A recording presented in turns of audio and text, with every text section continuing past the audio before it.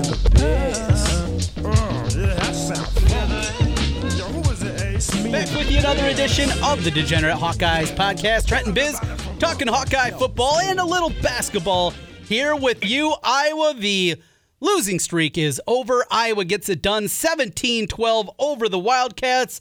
Biz, it wasn't pretty, but you're going positive vibes only this week. Look at you. It's a Big Ten road win, Trent. You got to celebrate any and all Big Ten road wins. If we'd have had this podcast late Saturday night or any time on Sunday, it would have been anything but positive vibes. But it's a win, Trent. There's some good things to take out of the win, so we're going to focus on the positives. So let's talk the positives of a not all that pretty win in Evanston. Well, you can try to be as positive as you are. I got plenty of negatives to get into, but we'll leave those aside for a moment and dig in here. Let's start first with what we saw out of the quarterback. And, of course, it wasn't the starter of the game. It's the guy that is listed as a starter this week, Alex Padilla. He was the guy that I wanted to see. I wanted to see a guy that could move around a little bit. This is not a new revelation. I think anybody knows that's heard us throughout the years. I never was the biggest Spencer Petras fan. I saw too many limitations to his game. But we saw Padilla. And from what we saw in the limited mop-up duty that he had, where, he's falling over, he couldn't complete a pass, to the guy that went in there right away and delivered a couple of beauties, this was quite the performance, I thought, out of the backup. Yeah, that's the number one positive vibe that you come away with on Saturday, is that Padilla looked like he's fully capable. Is he a great quarterback? Absolutely not. But is he capable of beating the next three teams we have on our schedule? I think everybody would agree that, yes, he's capable of that. So he's got a quick release. He's got the ability to extend plays. He stepped up in the pocket a few times. He seemed very decisive. I'm not in any way trying to say he's Drew Tate, Trent, but he certainly has some Drew Tate vibes to him. He kind of has an air of confidence and that quick release, Kind of reminds you a little bit of a young Drew Tate. So let's hope his sophomore year ends half as well as Drew Tate's sophomore year did. That would be great. Culminating with the Big Ten championship in Iowa. Well, as we're going positive here today, there is still a path. Need some help to get there. But, of course, it starts with piling up victories for Iowa the rest of the way. His ability to move around, deliver some throws. And the thing that always bothered me, one of the many, was about, Alex Padilla just doesn't have a strong enough arm in comparison to what Petras is. Well, if they use Petras' arm and they actually delivered the ball down the field and they had an offensive line that could block long enough to complete plays down the field, then that'd be an argument. But I was not running plays that is necessary. They don't run 20-yard outs and stop routes 18 yards down the field. That's not the Iowa offense as is currently constructed. He has adequate arm strength. That's enough there.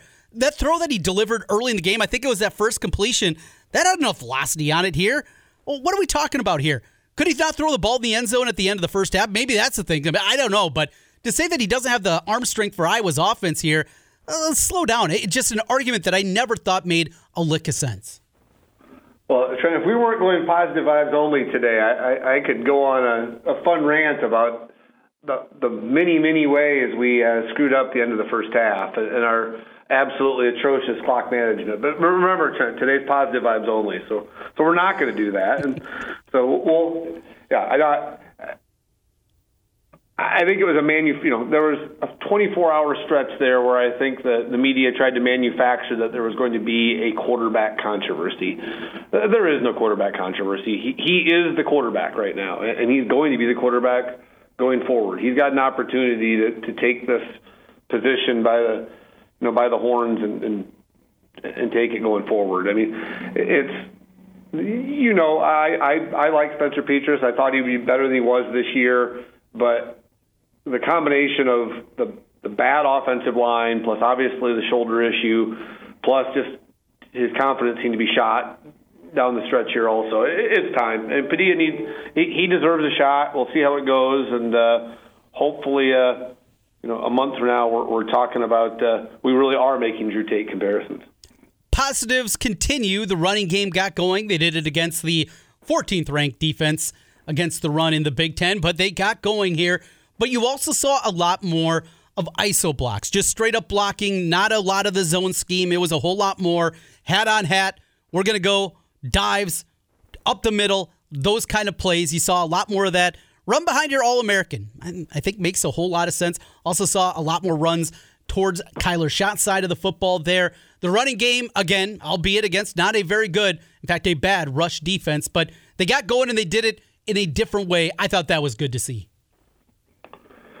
Yeah, Goodson looked good. I was baffled why he wasn't in the last series of the game. But again, positive vibes only, Trent. So, I thought the offensive line just looked better in general. Part of that's the opponent. I mean, you don't have the Wisconsin defensive front seven breathing down your neck. But they controlled the line of scrimmage. Are they a finished product? Not by any means, but better than it's been in a while. And I agree with you. I like the scheme and the ISO runs and kind of focusing on our strengths, which is clearly run behind the fullback and run behind our All-American center. That makes a lot of sense. So run game got going. We'll see Minnesota much better defensively than what we saw last week out of Northwestern. And all told, Iowa still only put 17 on the board. They got the lead and put it on the lockbox. It wasn't pretty, and it got hairy there at the end. But thank goodness Marty just threw the ball up, and Dane Melton made a great play.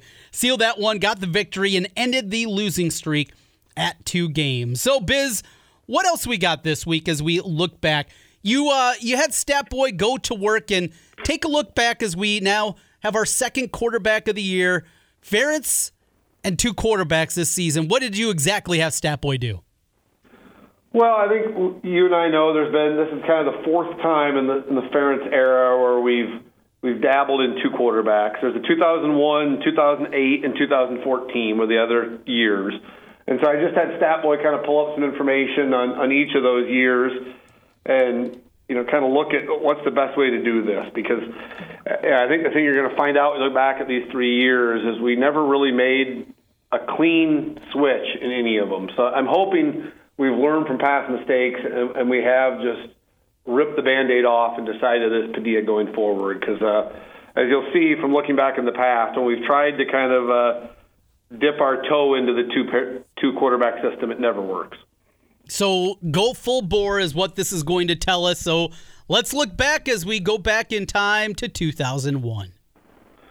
20 years ago, Trent, the original quarterback controversy, I kind of forgot, that year as to how I had Banks. I went back and looked at each game. Early on in the year, first 2 weak opponents, Banks played a decent amount. But then games 3 through 6, Banks had a total of 3 passes in those 4 games. So coaching staff Sal McCann's job to lose by 7. He had started to struggle and playing very 7 at home versus number 6 Michigan, game where Banks came in, led us to 2 scoring drives early on, came back in the third quarter in a close game. And if you remember the play, 3rd and 2, Banks scrambles and inexplicably steps out of bounds 3 yards short because he didn't know where he was. And from that point, staff didn't trust him to play the game. A very angry Kennett crowd. They spent a lot of that game booing at Kyle McCann. And then the next week, we gave Banks his biggest opportunity of the year. He passed 23 times in a loss and did not play well. And then from that point on, he didn't play very much again. Down the stretch, games 10 through 12, he only had a total of 3 passes. So, it was a weird year. We used him a little bit, didn't use him a little bit. It didn't work out very well. And honestly, it wasn't fair to Kyle McCann. Kyle McCann ended up being kind of the whipping boy for that year. But when you look at the stats, neither McCann or Banks that year were what you consider to be good quarterbacks. Brad Banks was not a great quarterback that year. He was a work in progress, and was it the right way to handle it? Probably not. But it was.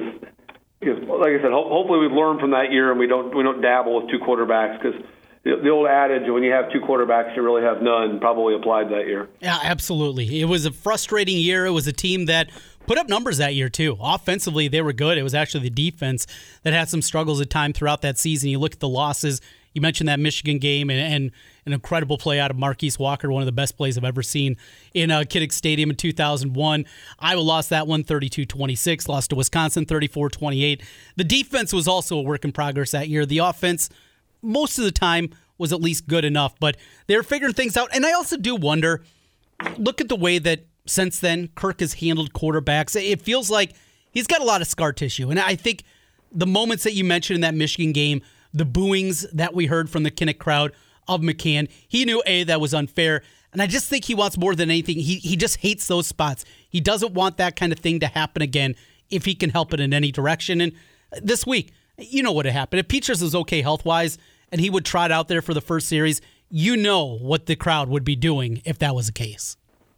Yeah, it wouldn't be pretty. No. And that's, if that happens, that would be the ultimate FU to our fan base at this point, because they certainly have given every indication that Padilla is starting this week, and if they pull the rug out from under the fan base at the last minute, I'm not a fan of booing. I think you and I very rarely, if ever, boo. It's just not what we do, and it's, we can complain all we want, but I'm not a big booer. But that might be one situation where you and I may join in the booing. Yeah, that very well could be the case. I boo officials. I do that quite a bit. I'm fine doing that, and did it a lot to my TV last night as a Bears fan. That's a quick aside. All right, Biz. You were justified in a couple of those last night. That was. It's fun to be angry about Bears football, though. Again, that's a fun place to be after just that organization has beat me down for so many years. Let's go from there to the next year. We had a 2-quarterback type system. 2008, I think the Stanzi-Christensen drama, I think it's over the years it's kind of gotten the story that, Ricky Stanzi was a great quarterback and the coaching staff held him back.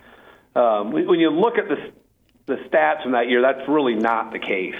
The first half of the year, both Stanzi and Christensen just were not very good quarterbacks. If you remember, this is the Sean Green year, great running game.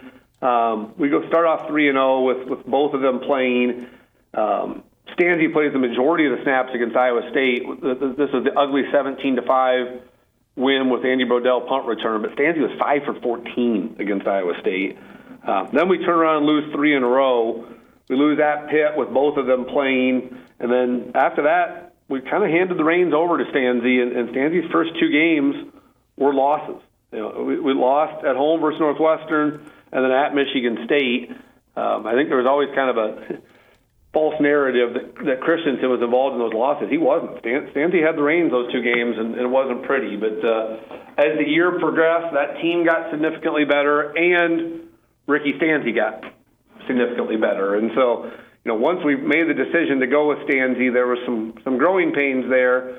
But, down the stretch, we won 6 out of our last 7 that year and ended the year, very, very positively. And it's a team that's looked on favorably in general. But, again, early in the year, the decision to kind of dabble in both quarterbacks, I don't think was a good one. And I think it probably delayed Stanzi's growth by a few weeks. And you're probably looking at maybe a team that gets 1 or 2 more victories if you go with Stanzi from the beginning.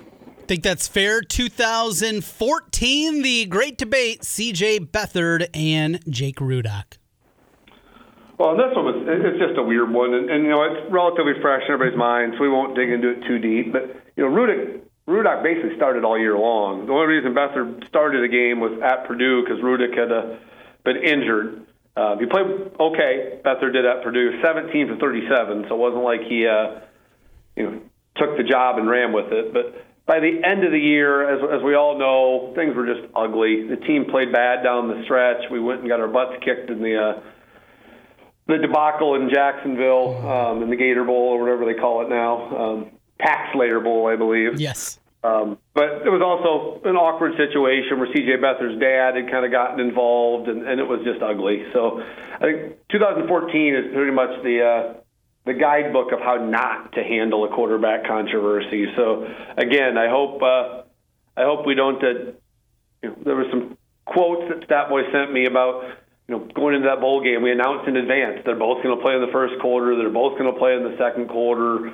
It was just an awkward situation. And then obviously we got We got stomped by Tennessee, so that didn't help. So, if you want to look at a way not to handle a quarterback controversy, that would be it. So hopefully this coaching staff has learned from their mistakes, and they're ready to hand the keys to Padilla and let him sink or swim down the stretch here. Well, and I think it goes to show you, to anybody that anticipates this is going to be smooth sailing, that he's going to go in there, he's the better quarterback, he's going to prove that, and it's going to be easy.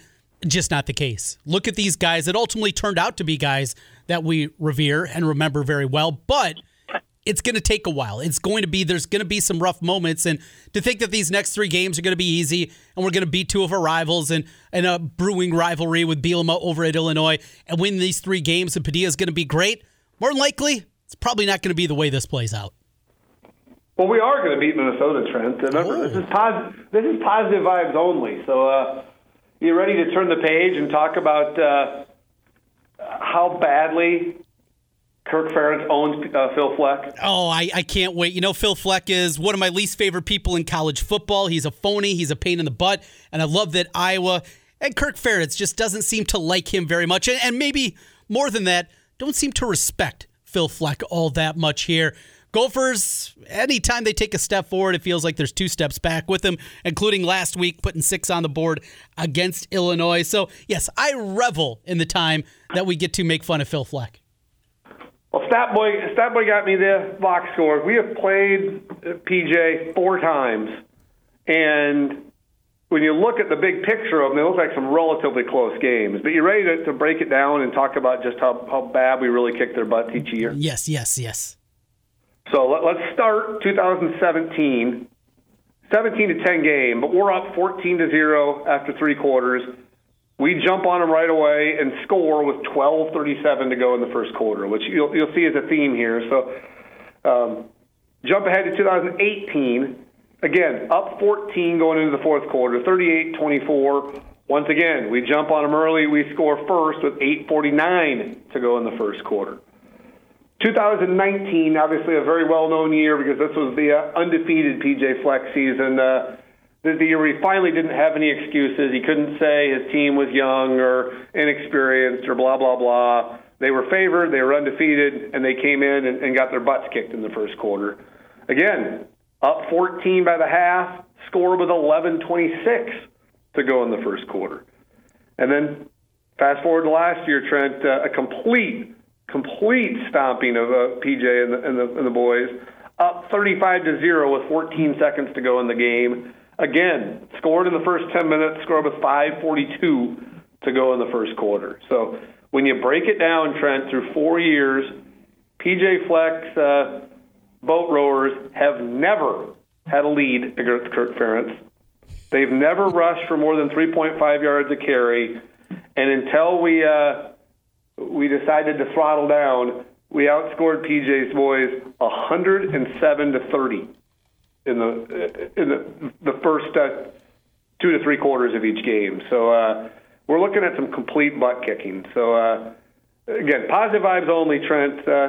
We're not losing to PJ and the boys on Saturday. All right, I love that positivity. I also love what I've seen out of their new offensive coordinator and Mike Sanford. That guy stinks. I remember hearing. It was a national podcast this summer talking about just how inept he has been as a coordinator, and boy, it's showing up.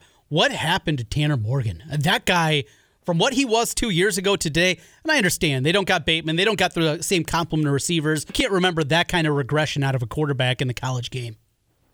2 years ago, I remember thinking just how ridiculously good he was that game, and he almost single-handedly brought them back, and it wasn't because I thought we played great defensively that game, but he put a couple balls in positions where only his guys can make plays. But yeah, he has clearly regressed, and let's hope he continues to regress on Saturday. So, and honestly, Trent, the stats go back even farther than PJ. We've dominated PJ, but 2 quiz questions for you from Statboy. Mm-hmm. How long has it been since the Gophers won in Kinnick Stadium? In Kinnick Stadium, I know it's a long losing streak. I want to say 2000? You're close, 1999. Okay. 1999, which was Kirk's first year, obviously a terrible team, and I think they were ranked, actually, when they played us late in the year. They were, yeah. Yeah, that was a good team, and Iowa. That was some part of the signs as they were starting to turn it around. Because that was a good Gopher team, and lost it by less than a touchdown, I want to say. Yeah, 25-21, and we had a chance late in that game too. So it was again, it was their last victory, and even then they struggled to do it. Second quiz question: when's the last time Minnesota beat an Iowa team with a winning record at Kinnick Stadium? Well, of course, all right, so you go back to 99. I was up at the Roller Dome, I think it was 1992. They had to win to get to the Copper Bowl, which turned into the Inside.com Bowl, and on and on and on. Iowa lost that game, but that was in Minneapolis. A winning team was one of Hayden's early team. Didn't he lose a stupid game at home, or were those always on the road against Minnesota? No, you're correct. It was actually the Rose Bowl year, 1981. We stubbed our toe, middle of the year. It wasn't the end of the year, but middle of the year we stubbed our toe and lost 12-10 to the Gophers. 12-10. That's it. 40 years ago, Trent, was the last time they beat a Iowa team with a winning record. They've only won in Kinnick 3 times. Since 81 they won. 1989 they stomped us to end the year, and that was a 5-6 team. Mm-hmm. And then they won in 99, and that's it. So the odds are good, Trent. When you combine PJ's ineptitude, Kirk's hatred of PJ, plus the Gophers' failures over the years, this seems like an automatic victory on Saturday, correct? Oh boy. I mean, how many jinxes can you throw on this game? You're crying out loud. Knock it off, Biz. Well, I'm done trying to pretend that we're jinxing the Hawks. They've got enough issues. Again, we're not going to talk about any of those issues, Trent, but if they lose, it's not because I jinxed them. It's because of many, many other issues that are going on. I'm just trying to talk myself into this, Trent. Well, with that, we go from some football talk and making fun of that dork Phil Fleck to some basketball. Longwood tonight, 9 o'clock tip-off. I'm going to guess you're going to be there full front, ready to go with Longwood in that 9:05 tip tonight.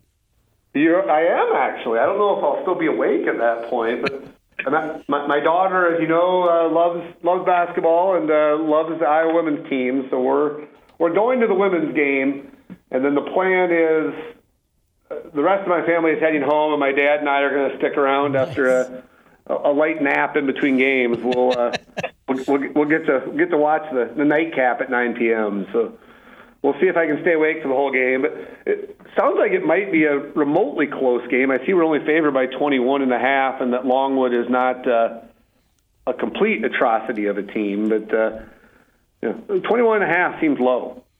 It does. That's about what the Ken Palm number is. I anticipated that was going to be the number. I did my research last night on Longwood and returned 2 of their top 3 scorers. Very guard-oriented team.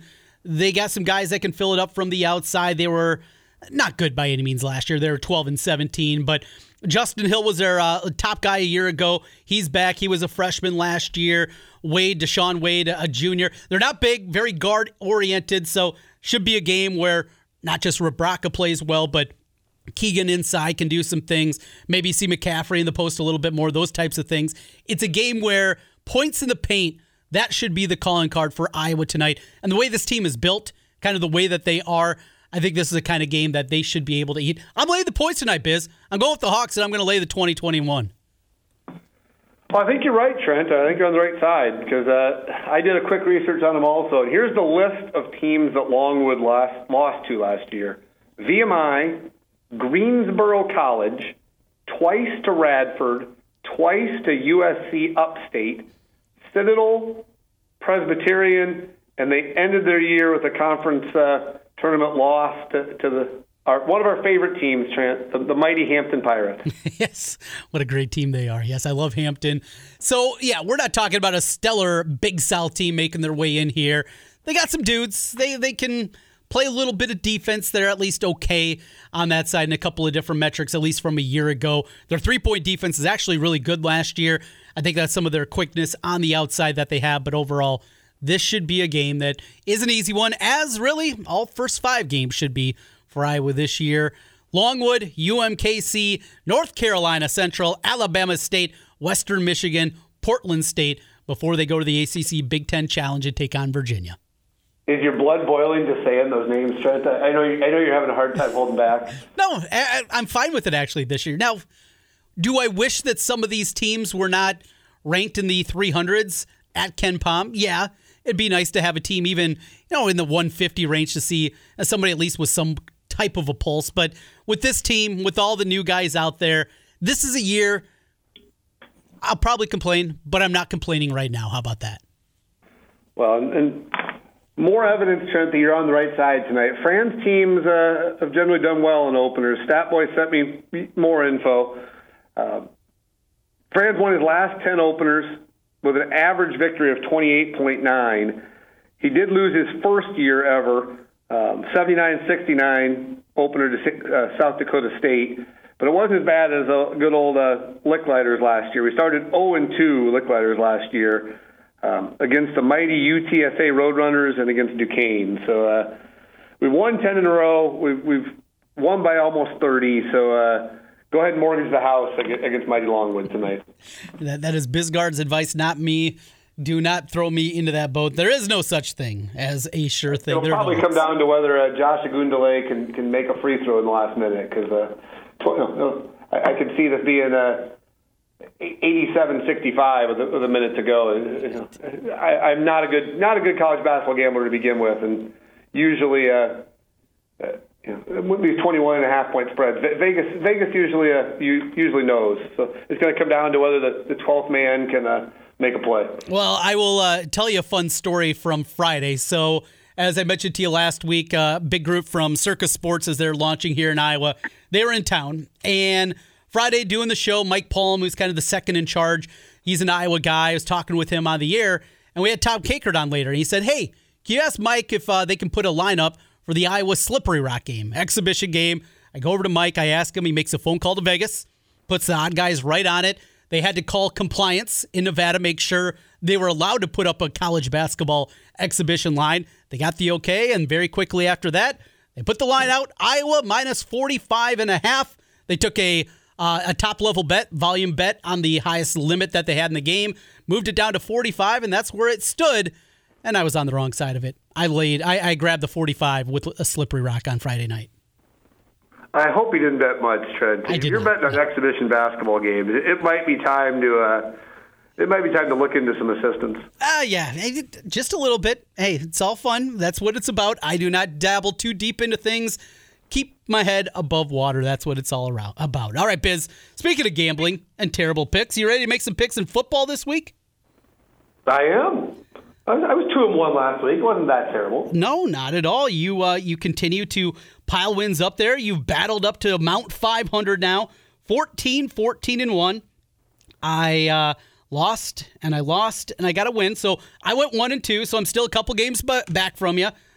I got time to track you down, though, as we move to Iowa against Minnesota. Biz, after what you said here, I think I know where you're heading. Yeah, I feel like I have to at this point, Trent. It's a positive vibes only week, so give me the Hawks. Begrudgingly taking Iowa. I didn't say that with a lot of confidence. No, not at all. So you're going to lay the points. I have not looked this morning. Let's pull this up here. Go to. I actually kind of like I rarely say this, but I like the over in an Iowa game. 36.5. I thought there was going to be there's going to be more points in this game than people expect, but maybe I'm wrong. No, and that's the exact direction I was heading. I'm heading over in this game. I think this number is dipped too far. I think Iowa knows they're going to have to score a little bit more this week. Both teams have had issues, no doubt, offensively, but I see some goofiness happening, special teams, turnovers, short fields, something like that.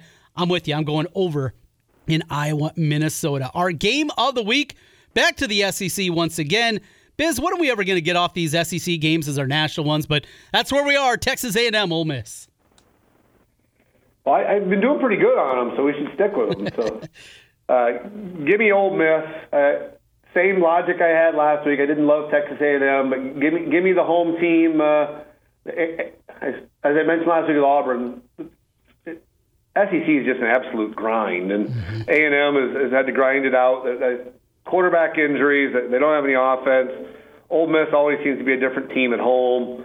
It'll be a wacky game. I never like putting any trust in Lane Kiffin, but Ole Miss is getting points at home, so Give me the Fighting Kiffins. I'm on the other side. I like A&M. Think they're figuring things out in that defense, playing at a really high level. Also concerned about Matt Corral, just how banged up he has looked here recently. So I'll lay the 2.5, and I will take the Aggies. We wrap it up every week with our favorite bet of the week.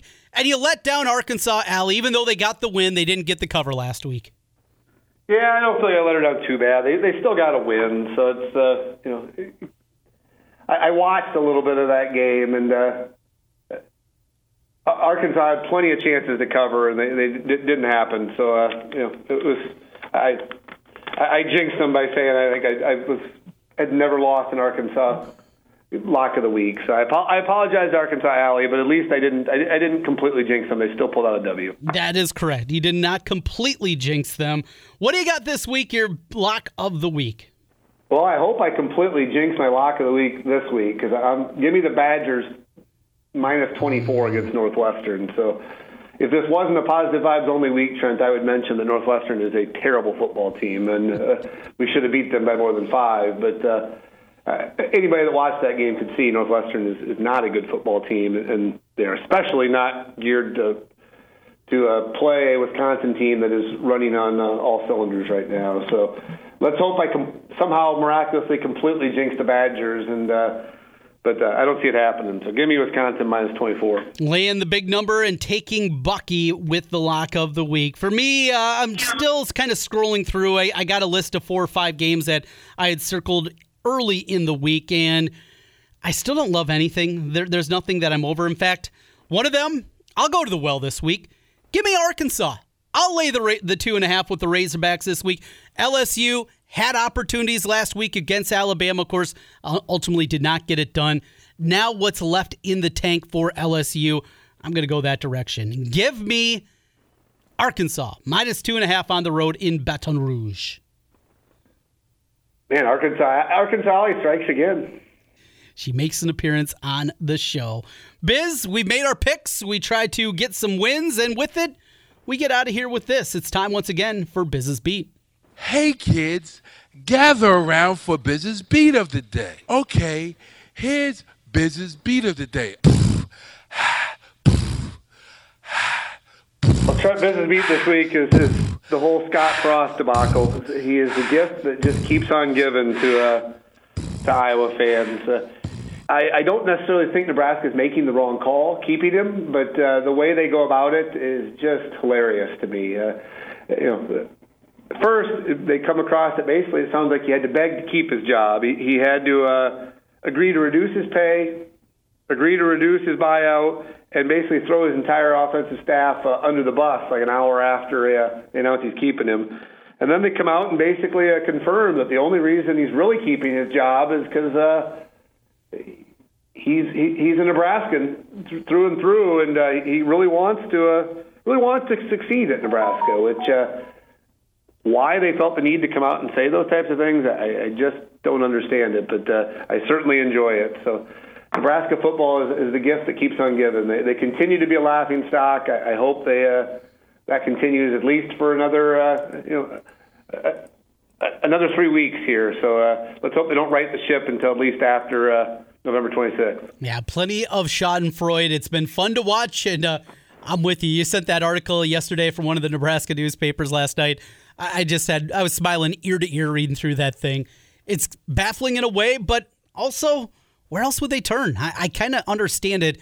They have not been good in the margins, if you will, those moments that actually matter in college football and just football in general, in winning tight games. But hey, keep going to the well. Maybe it'll work. It probably won't. And we'll be here to watch it. Let's hope it turns in. We'll put them into a salty offseason when we get there on Black Friday here in a couple of weeks. But before that, time to beat the Gophers, Biz. Yeah, it's time to keep Floyd home and also return to Floyd Boner as well.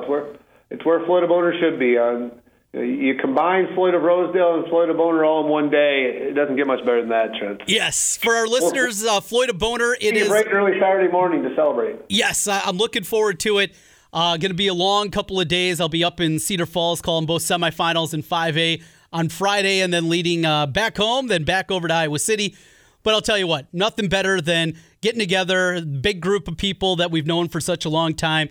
Boner was our roommate in Iowa City. He is a character, and we commemorate him with a tournament every single year with trinkets and fun and drinks and all the things that, well, we normally do.